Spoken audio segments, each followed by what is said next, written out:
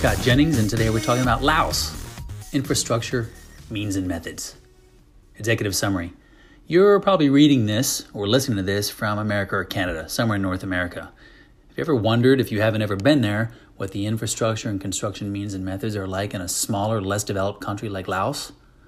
Anywhere else pronounced Lao?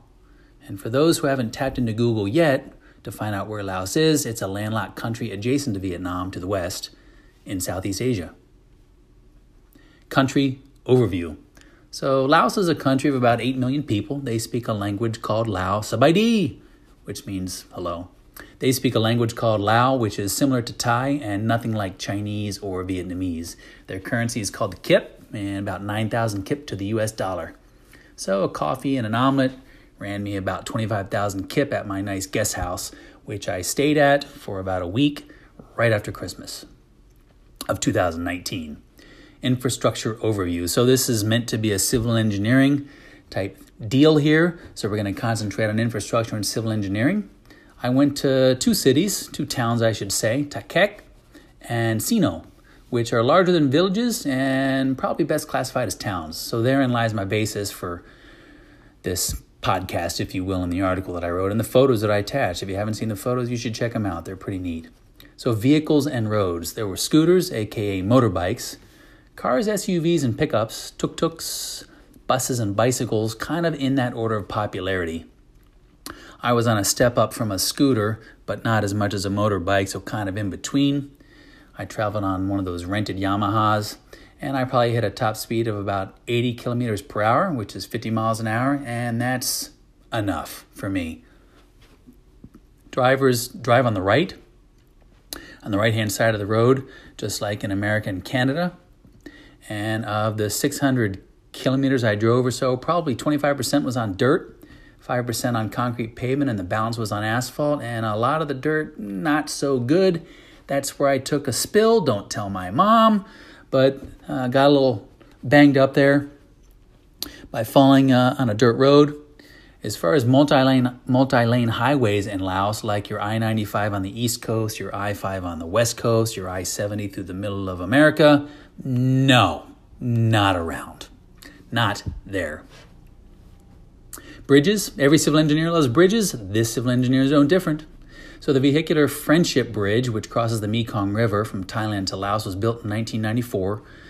Wikipedia says it was funded by the Australian government. The neat thing about that, it was a bridge, 2 lanes, 1 lane each direction, but because the two countries, Thailand and Laos, drive on opposite sides of the road, once you got to the Laos side, they did a little, figure 8 looking whoop-de-doo, and they switched lanes on you so you can get on the correct side of the road once you entered the appropriate country. The Mekong River, which is what this bridge crosses, is where a lot of people, I believe, I don't know the full history, but a lot of people, if you follow the Vietnam War, and then what happened after that, a lot of Lao people escaped and became refugees in Thailand down to the Philippines, and they escaped across the Mekong River. You'll see photos in the article. There's one photo there of a pretty modern-looking bridge with no bridge beams, or many of them missing. Well, someone didn't calculate the flood height, and a flood took it out, is what the ferry driver told me. You'll also see the ferry, which is sitting in the foreground of the photo, which I was on about 5 minutes after I took that photo. Anyway, the rural bridges I saw, they were shallow foundation. What a lot of them were vertical timber pieces with timber knee brace kickers.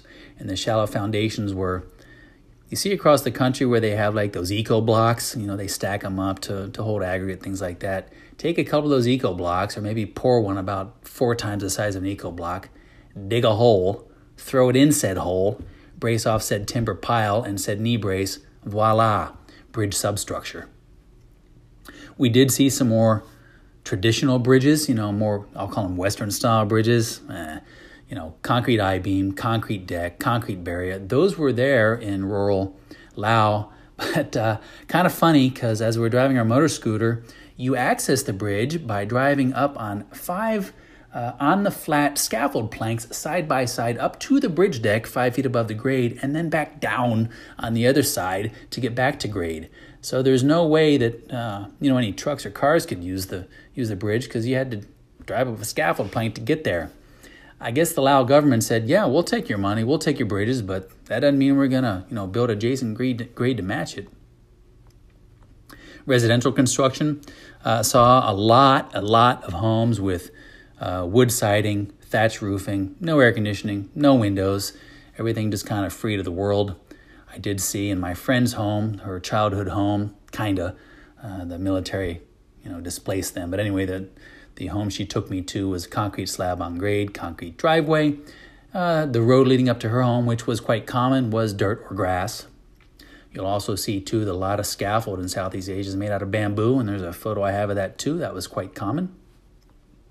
Water, where I saw water, drinking water I'm talking about, the source at a home, it was usually, say, a deep well with a pump, pumped up the water into the home. In a town, I would see a water tank up on some sort of concrete or metal-framed tower. It's just put up there in the air just held up by a tower. Or in a larger town, I saw a more sophisticated concrete water tank or something larger feeding a town. Wastewater, I should go back to water real quick. So no chlorination that I could tell. So the water wasn't chlorinated. You either had to boil it before you drank it. I think we did in most of the cases, but I'm not sure because I did find on the trip no, extended bathroom stays for me. But when I got home, the first night I was home, everything let loose, at least out of the top end, if you know what I mean. And it kind of all went into a trash can when I finally caught up with jet lag and got to bed. It wasn't pretty, but between jet lag, loss of sleep, and possibly that water, everything came out. We'll leave it at that. Wastewater. So flushing the toilet. Actually, there was a lot of Western toilets, maybe because those are the places I went, but Western toilets did exist. Toilet paper was flushable, but you had to refill the toilet with a bucket of water out of a pot. That's what I had to do. Showers were the bucket style, where you get a bucket of water you pour it over your head, although I was lucky and actually had a shower head with plumbing. I didn't ferret out any wastewater treatment plants. I don't think they exist. I didn't see them. I didn't smell them. But by the same token, I didn't see, poo running down the gutter. I didn't see it being flushed into a stream. I'm not saying it didn't happen. I'm just telling you that I didn't see it. I will tell you, though, in the major airport in Thailand, in the Thai Airlines bathroom, there in the lounge, no toilet paper allowed. So they're still falling a little behind in Thailand on getting toilet paper through the system. Dams. Well, damn it, I didn't get to one. You see what I did there? Anyway, I know little of history of dams in Laos, but I know that I did see a movie called The Rocket, and I did see when I went through the country that dams are a big deal there.